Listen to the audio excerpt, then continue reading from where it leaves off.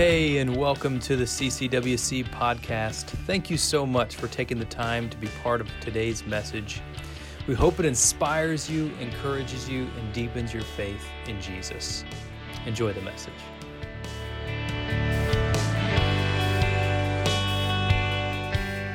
God is so good. And as we walk through these fault lines together and kind of look at the opportunity to rely upon God for our strength, the opportunity to be able to have a different focus, a different perspective. It's interesting to note that in all of it, God's at work, attempting to bring goodness, attempting to bring joy, attempting to bring an opportunity for us to experience something different than the circumstances that we might currently be in. This morning we look at another fault line, possibly one that for many of us has been a specific storm or has been a storm in our life, and that is the storm of or the fault line of conflict. All of us have experienced conflict to some extent, possibly some more than others, and maybe sometimes we bring it on ourselves, sometimes it comes unexpectedly, sometimes maybe it comes as a result of a loved one or a friend or the actions of someone else. But inevitably in life, we're going to experience conflict. Sometimes conflict or trouble finds us. Sometimes it finds us in our weakness. Sometimes it finds us unexpected. Several years ago, I was at a retreat or a conference with some pastors, and we were down in Atlanta. And we got there, we went to the first day of the conference, and then we checked into our hotel, and we recognized that we didn't have any snacks, and a couple of guys had recognized they forgot this or forgot that, and we decided to go to a nearby Walmart.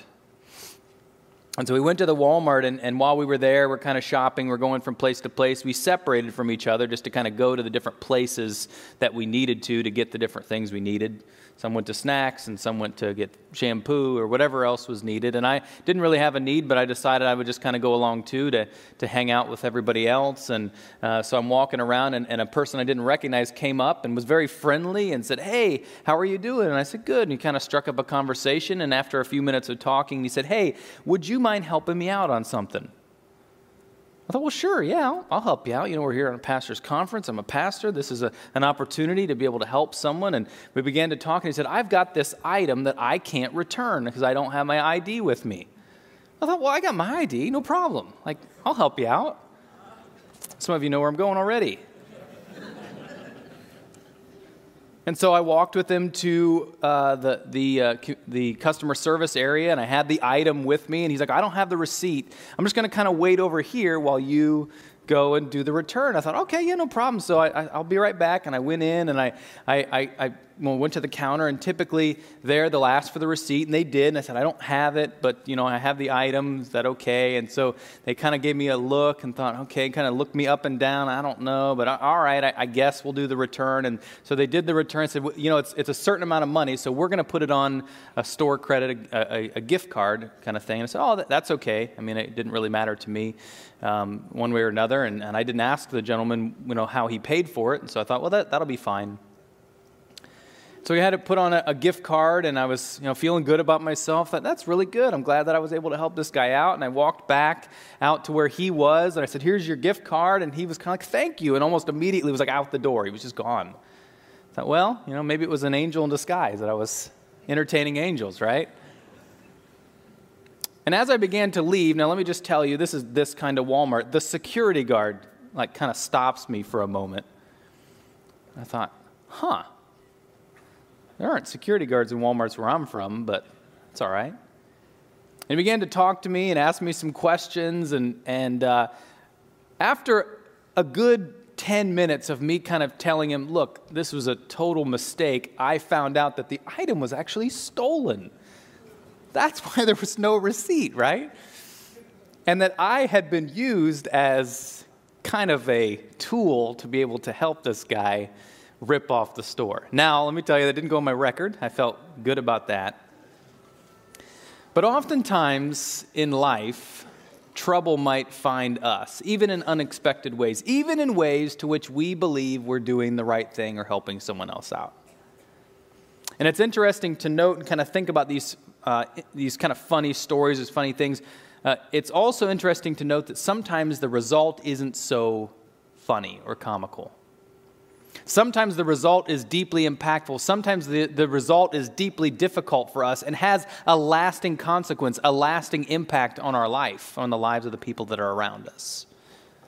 We may encounter conflict or trouble in many different ways, maybe through relationships or family, maybe through our neighbors or our business dealings. Maybe we do, somewhere else, in school, whatever it might be. And the reality is we can't travel through life without experiencing some type of conflict. And whether you've experienced conflict in the past and you're still struggling with it, you are right now, or maybe something in the future, it is, will, or going to happen. The million-dollar question to all of this is, how are you going to handle conflict when it comes? How will you handle conflict in your life when it comes? Today we're going to look specifically at the life of Joseph. Now, if you saw on the note guide at the top, it says Genesis 37 to 50. I'm not going to read 14 chapters this morning. I did parse it down even more. I'm not going to read even as much as I had originally. This is not Joseph, the father of Jesus, though he did walk through some conflict himself. Instead, this is Joseph that had the really cool coat, the one that spent some time in jail, the one that was up and down and all around. He experienced probably more conflict than many others or most others in Scripture.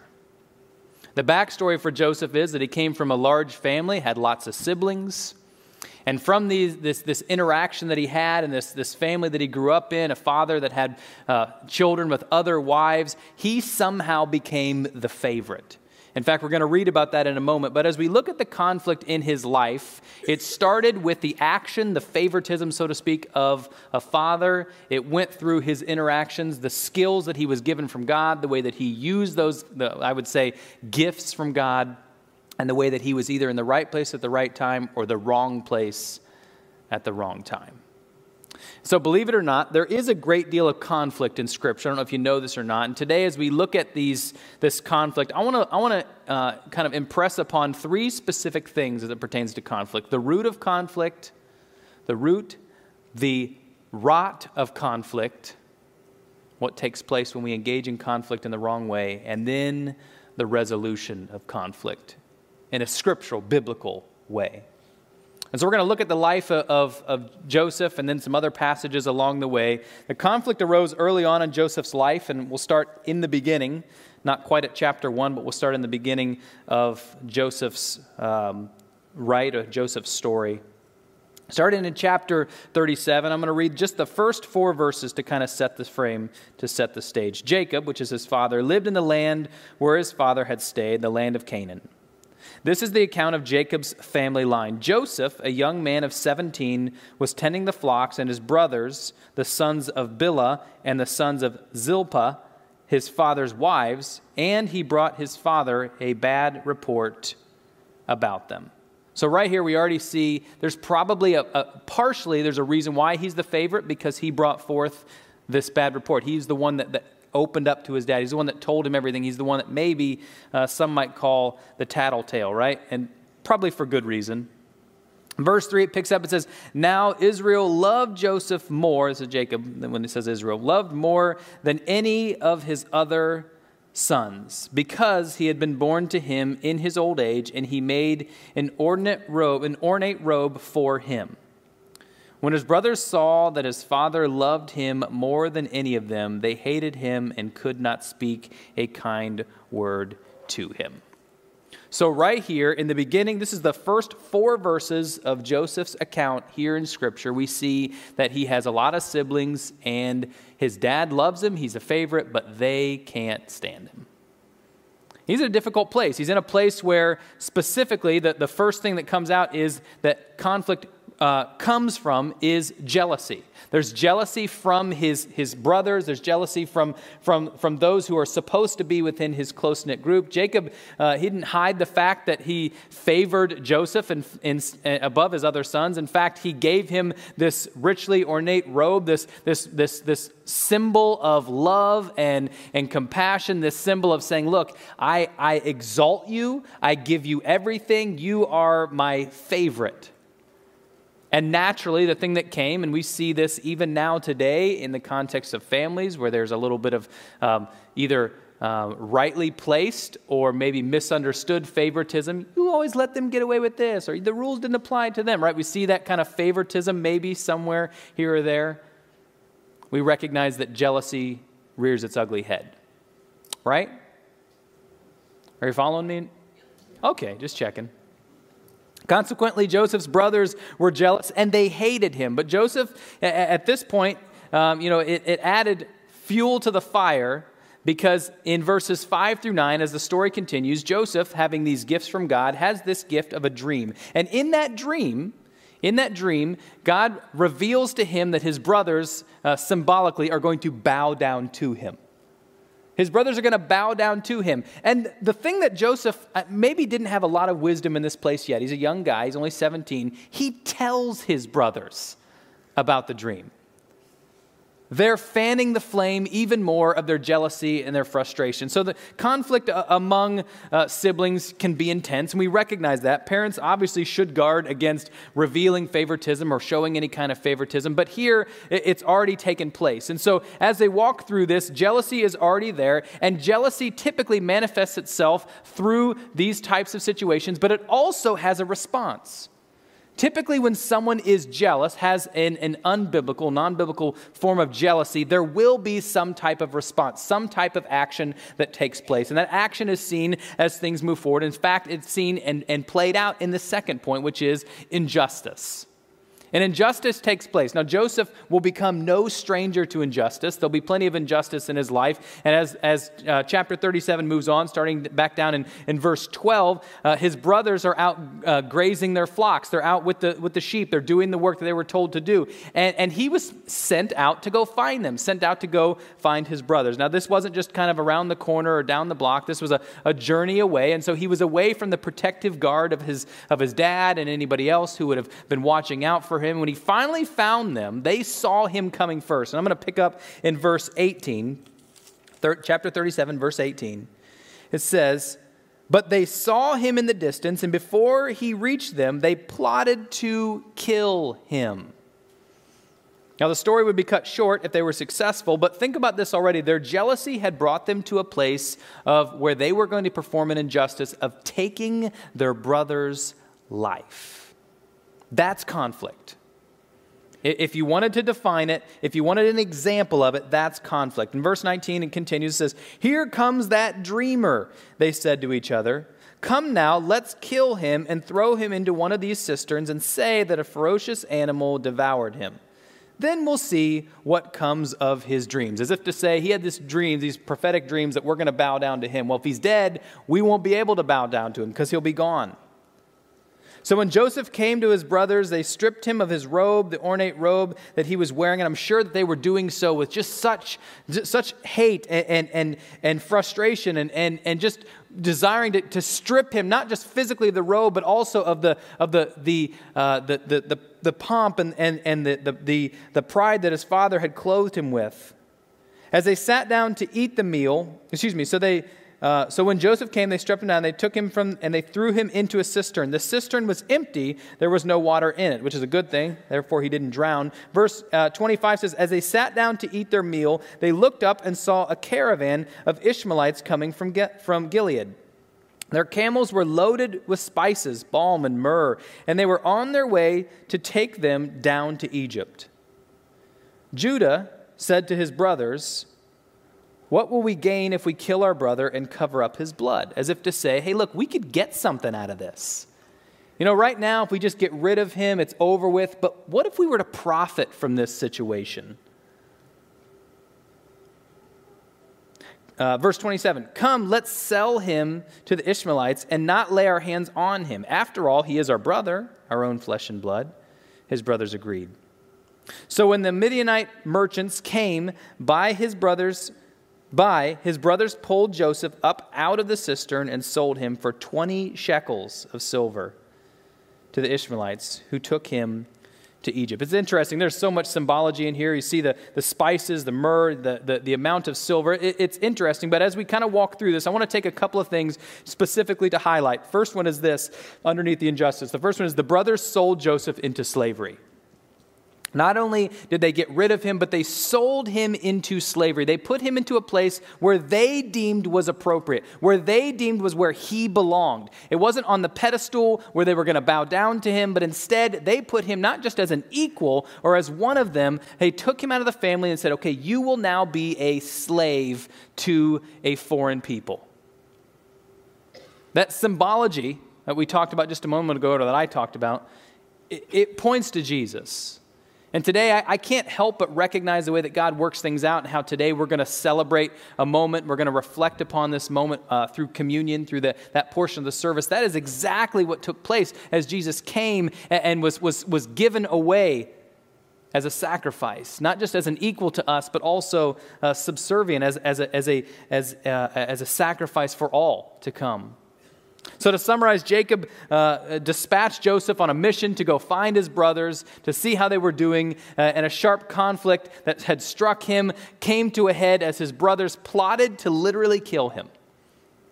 They plotted to kill him. And then, instead of killing him, his brothers, they were convinced to take him out of the dry cistern, to sell him. And later, his brothers thinking, after they had rescued him, his brothers thinking, look, here is a way that we can make some money on the demise of our brother. That trade is, it's not in favor of the one that's actually involved. Yeah, it might have favored the brothers. I once heard of a trade in Major League Baseball where a player was literally traded for 20 maple bats. Like that's, if you're a baseball player, you at least want it to be for another player or for cash or for something. He was traded for equipment, essentially. Joseph was traded for some spices, for a little bit of encouragement to these guys. But so much more. Because Joseph wasn't just traded for the items that they received, the silver that they received. He was also traded for the fulfillment of what God had planned, had in store. The dreams were still to come true. What an injustice, though. I mean, Joseph was not deemed to deserve this type of treatment. And here's the deal. It doesn't stop there. You think, okay, well, now he's a slave. He's going to have to try to work through this. And as we move forward into chapter 39, I'll start in verse 1. It reads like this. Now Joseph had been taken down to Egypt. Potiphar, an Egyptian who was one of Pharaoh's officials, the captain of the guard, brought him from the Ishmaelites who had bought him from the Ishmaelites who had taken him there. And so now he's sold into slavery. He's living in Egypt. The Lord was with Joseph so that he prospered, and he lived in a house of the Egyptian master. When his master saw that the Lord was with him and that the Lord gave him success in everything he did, Joseph found favor in his eyes and became his attendant. So now he's starting to gain favor as a result of his connection to the one true God. From the time he put him in charge of his household and of all that he owned, the Lord blessed the household of the Egyptian because of Joseph. The blessing of the Lord was on everything Potiphar had, both in the house and in the field. So Potiphar left everything he had in Joseph's care. With Joseph in charge, he did not concern himself with anything except the food he ate. What an interesting story. This is one of those, custodian to CFO type situation. This is the climbing the corporate ladder. And here we see Joseph, because of the favor of God, because of the presence of God, because of who God is and what he does, he brought him to this place. And interesting enough, one might read the story and say, hey, that's the true redemption story. It worked out. Everything worked out perfectly. Now Joseph is going to be here. His brothers may come one day, or he may return. They'll bow down and everything's fulfilled, right? Why don't we keep reading? We'll find out if that's right or not. It's interesting when something happens, and we recognize this even now in the spiritual realm. Anytime we take a step forward in faith, Satan is always there to attack. And he didn't pass on the opportunity here once again. But the amazing thing about Satan's attacks is God always uses them for good. I mean, you look at specifically at the Easter, the Passion week itself. You look at the Easter holiday. When Satan thought he had won, after killing the Savior of the world, after killing the Son of God, when he thought he had won, he only did the thing that needed to happen, and that is to bring forth an opportunity for a risen Savior. And here again we see things that are happening, things are good. I'm going to jump down to verse 11 here and read. It says, "One day he went into the house to attend to his duties, and none of the household servants were inside.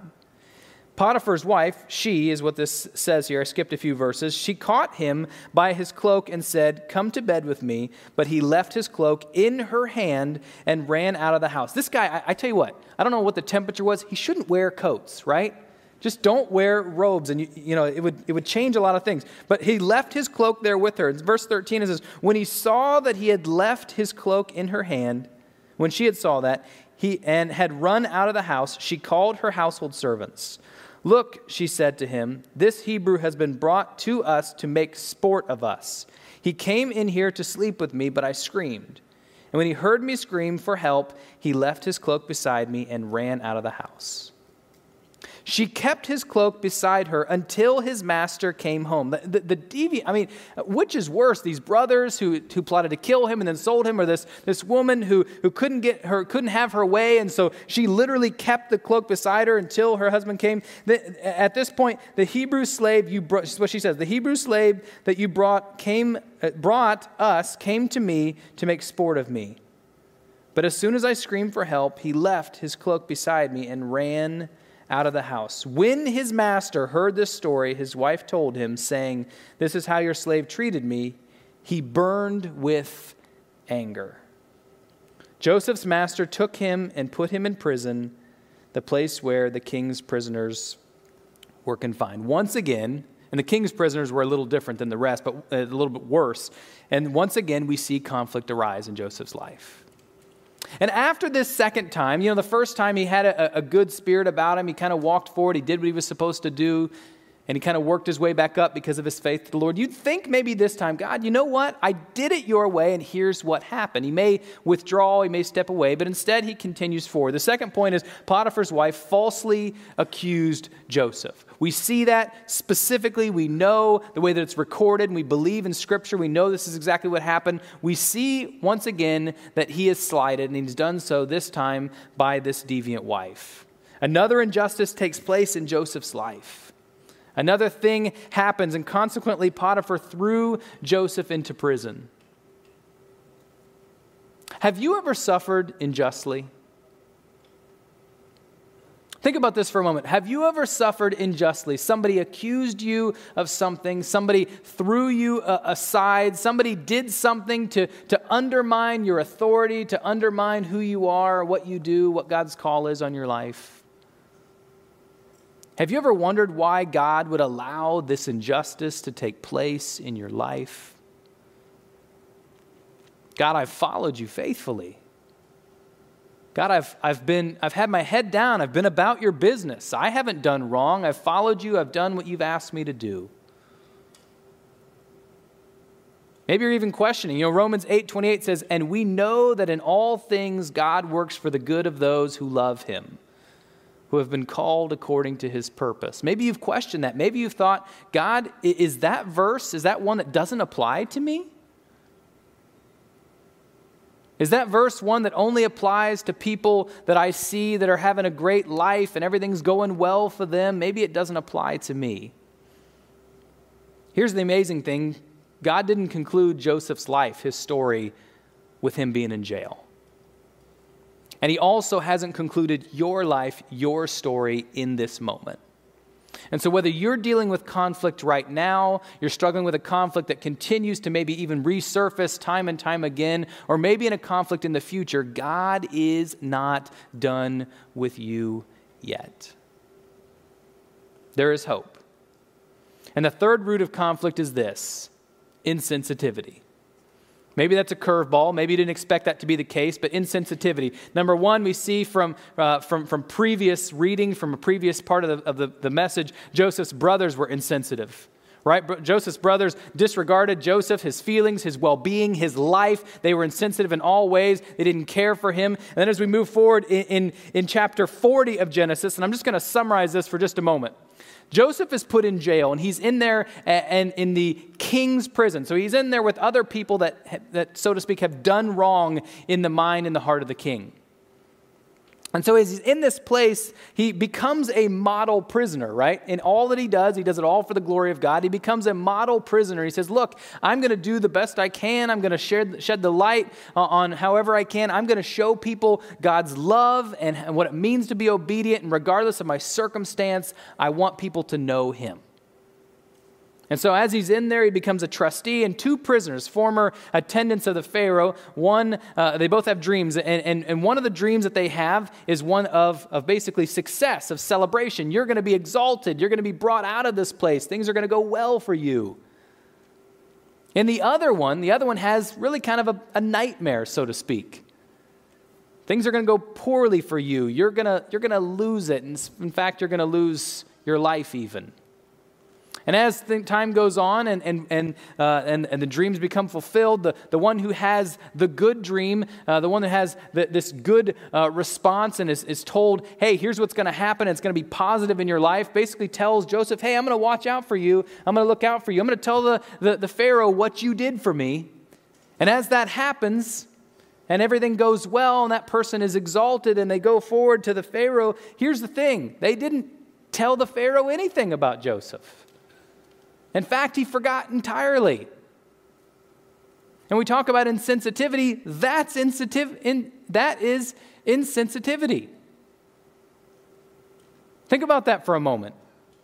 2 years pass by. I would imagine every morning Joseph wakes up.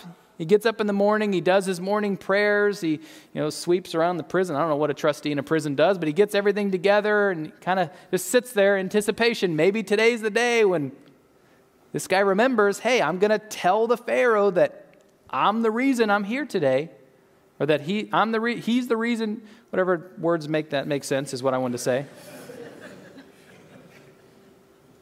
I love the way that Scripture's so matter of fact, though. 2 years went by, as if that's just a snap of the fingers, right? If you're struggling with conflict, a week can seem like 2 years. An hour can seem like 2 years.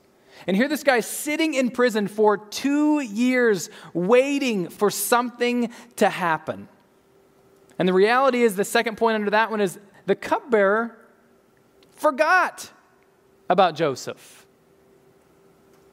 Sometimes we can feel forgotten by people. We can feel forgotten by, getting passed over for a job or for whatever it might be. But let me tell you right now, sometimes the worst part is this. Sometimes it can be difficult because we feel like we've been forgotten by God. His timing is perfect. I don't know who needs to hear this today, but his timing is perfect. When he does something, it is right on time. And while it may not be the same timing that we want, you can know this: God has not forgotten about you. He sees you. He hears you. He loves you. He walks through this conflict with you, this perfect storm as we talked about last week. He walks through it with you. Don't give up. Walk with God. Ephesians 4:31 and 32, as we kind of move into this understanding of what the rot of conflict is, it says, get rid of all bitterness, rage and anger, brawling and slander, along with every form of malice. Be kind and compassionate to one another. Forgive each other, just as in Christ God forgave you. Here Paul is writing a letter to the Ephesians. He's letting them know this bitterness is going to hurt you. And that's the first point under the rot of conflict specifically. Bitterness is the main core that brings a rot to our spirit when it comes to conflict. The posturing, the humble posturing of Joseph in this time, if he were to walk through it with a bitterness towards his brothers, a bitterness towards Potiphar's wife, a bitterness towards Potiphar, a bitterness towards the cupbearer, a bitterness towards God, it would have destroyed him. I've often heard that bitterness is, or holding a grudge is like drinking poison and waiting for the other person to die. Bitterness only hurts you. I'll take that back. It hurts you the worst. It hurts everyone because when you are in an embittered place, that what happens is you hurt the church as well because of your lack of being able to participate in the way God wants you to. But bitterness ultimately, primarily hurts you first and the most. Matthew 6, 14 and 15 reads, "For if you forgive other people when they sin against you, your heavenly Father will also forgive you. But if you do not forgive others their sins, your Father will not forgive your sins." Mark 11:25 says, "And when you stand praying, if you hold anything against anyone, forgive them, so that your Father in heaven may forgive you your sins." As we go in a few moments into this portion of the service looking at communion, part of the core of that is recognizing that we don't hold bitterness towards others or towards God, but instead we come before God with a clear heart, an open heart to be able to love others and to love Him in unity. Unforgiveness is the second portion, the second understanding of the rot of conflict. Now, bitterness and unforgiveness are closely linked, but let me tell you, you can be one without the other. You can still live a life and not be bitter, but have that unforgiveness towards another. And what we look at, how we understand unforgiveness, should be in the light of Romans chapter 12. It says, "Do not repay anyone evil for evil. Be careful to do what is right in the eyes of everyone. If it is possible, as far as it depends on you, live at peace with everyone. Do not take revenge, my friends, but leave room for God's wrath, for it is written, 'It is mine to avenge, I will repay,' says the Lord. On the contrary, if your enemy is hungry, feed him. If he is thirsty, give him something to drink. In doing this, you will heap burning coals on his head. Do not be overcome by evil, but overcome evil with good." Let me rewind for a minute, because I know sometimes, especially when maybe you're younger or younger in faith, you read this part of verse 20, and it says, "In doing this, you will heap burning coals on his head." And you might read that and think, "Oh, I'm getting back at them because I've put coals on their head and they have to deal with the fact that I've been killing them with kindness," right? That's not what it is at all. In fact, the original audience would have understood this to mean something very important. Fire was life back then. Fire was how you cooked, how you stayed warm, how you did many different things. Fire was so important. And the way that you transported fire wasn't to put it out, because they didn't really just have matches or a torch to be able to light their fire the next place that they would go or wherever they might travel. Instead, they would take their fire with them, and they would carry it in a container above their head. And so what this is actually saying is not, let me kill them with kindness, but instead, let me bring life to them.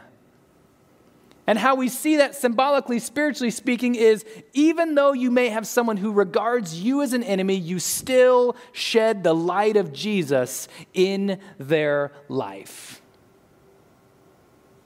That fire that they talk about here is only symbolic. Heaping hot coals on the head is only symbolic to reveal the fact that we are to be the light of the world.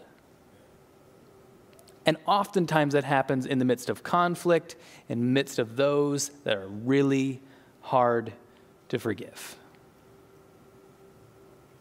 The resolution of conflict. Finally, we come to the resolution here in chapter 41. I'm going to read just a few verses here. It says, "When 2 full years had passed, Pharaoh had a dream. He was standing by the Nile when one of the rivers there came up 7 cows, sleek and fat, and they grazed among the reeds. And after them 7 other cows, ugly and gaunt, came up out of the Nile and stood beside those on the riverbanks. And the cows that were ugly and gaunt ate up the 7 sleek, fat cows.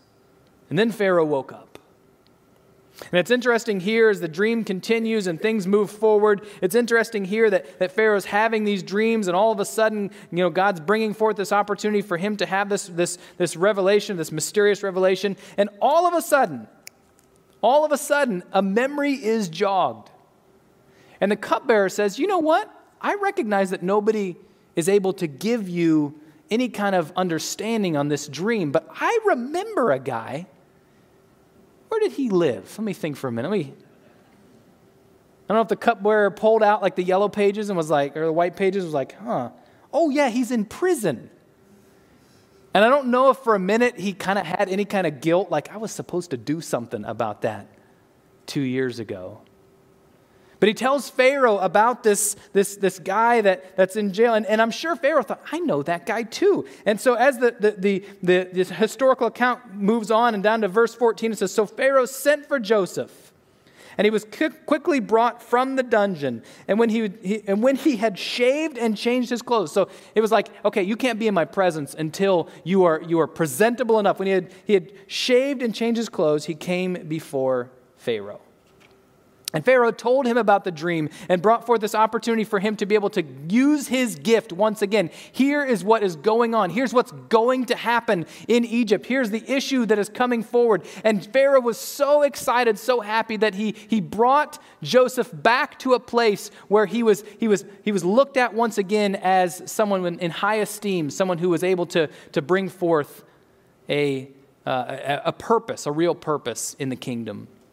And as it continues on, I'm going to jump to chapter 50 actually, as it continues on, as the dream comes to fruition, and the dream actually indicated there was going to be a time, 7 years of famine where things were going to be difficult, not just for Egypt, but also for the surrounding areas. And I'll back up for a moment because I forgot the point, or I forgot to give you the point. Forbearance is the first one, which means patience, self-control, restraint. We see that this resolution comes in an understanding that sometimes we're going to have to wait until God's timing. We're going to have to wait through these things, but not just wait and sit there and look at our clock, but instead to serve God, to love God through the process within. And then jumping to chapter 50 in verse 18, it reads like this. His brothers then came. They're experiencing the result of this famine as well. His brothers then came and threw themselves down before him. We are your slaves, they said. This is after some interaction and after the father came and all the different things. And verse 19 says, but Joseph said to them, don't be afraid. Am I in the place of God? He still humbly understood his place, that he was not God. You intended to harm me, but God intended it for good to accomplish what is now being done and saving of many lives. So then don't be afraid. I will provide for you and your children. And he assured them and spoke kindly to them. Forgiveness. In resolution of conflict, this is probably the hardest part. Some might be able to walk through it without bitterness. Some might be able to walk through it and wait on the Lord's timing. But that forgiveness in conflict. Because oftentimes, especially in this situation, we recognize the fact that we weren't in the wrong. I wasn't wrong, right? We've never said that. But forgiveness still came. Have you ever asked how you can possibly forgive somebody who brought so much conflict into your life? Have you ever asked God for the strength to be able to forgive somebody, to forgive that person that maybe was so close to you, though they brought so much conflict? Consider Joseph's example of forgiveness. Eventually, Joseph was exalted back into this second in command in Egypt. He was brought back to this place. And eventually his brothers, as they stood before him, he had the opportunity at that point, the power and the opportunity to imprison them or to put them to death. After all, they had sold him. They had given him away. They had put him into slavery. And he experienced ups and downs and all the things that went along with it. And he could have said, fine, it's my turn now. But instead, he forgave them. How could such treatment happen to a man of God, that he had chosen to be a ruler? How could this happen? Because God was forming his character in the process. And God knew that he could be exalted back to that level, back to that place because of the character he had and the faith and the obedience that he had in the one true God.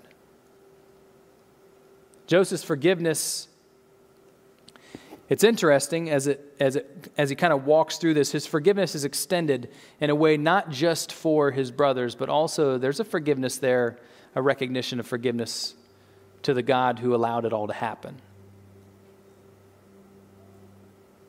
In Colossians 3:13 commands, forgive as the Lord forgave you.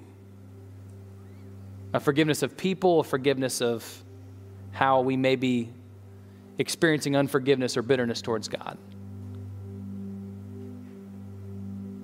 In a moment, we're going to transition and experience a time of receiving the elements of communion together. And communion is basically us communing in this place, coming together in unity to experience a means of grace, an opportunity to take the elements, something that was instructed by Jesus, demonstrated by Jesus, but also that brings forth an opportunity through tangible means to be able to grow in our faith. And with that growth, it's not specifically something where we just take action and we kind of walk through it and we check the boxes and we move on. But this growth also brings forth an opportunity for us to be moved, to be changed, to be transformed. It is my sense, it's my understanding, it's my recognition that there's probably in this room and or joining online individuals who are holding, who are feeling, who have bitterness and or unforgiveness towards another or towards God. There's a possibility that conflict has brought you to a place where you are frustrated with things that have happened or are happening in your life.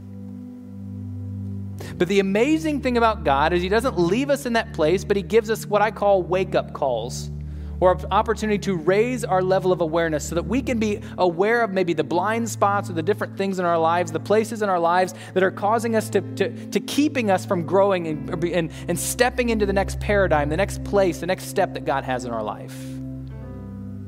But this morning, as we engage in this place, as we engage in this moment of communion, we can step forward, different, changed, made new, because this is a reminder of who God is and what He's done. This is a reminder of a place where we can say goodbye to the bitterness we're holding, step forward and say, God, I want you to have me. I know that you are there. I'm walking through this struggle, but I know without a shadow of a doubt that I need to give up this frustration, this bitterness, this unforgiveness. A means of grace is a moment to receive, to experience grace afresh and anew in a deeper way.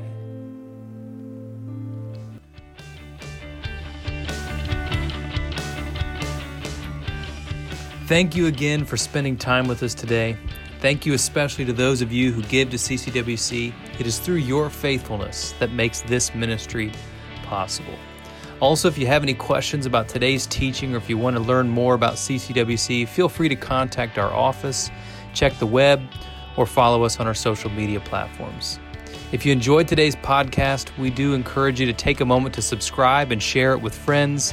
Let this be a blessing to someone else that you love in your life. You're always welcome to join us on Sunday morning for worship, or until then, we'll catch you on the next one. God bless.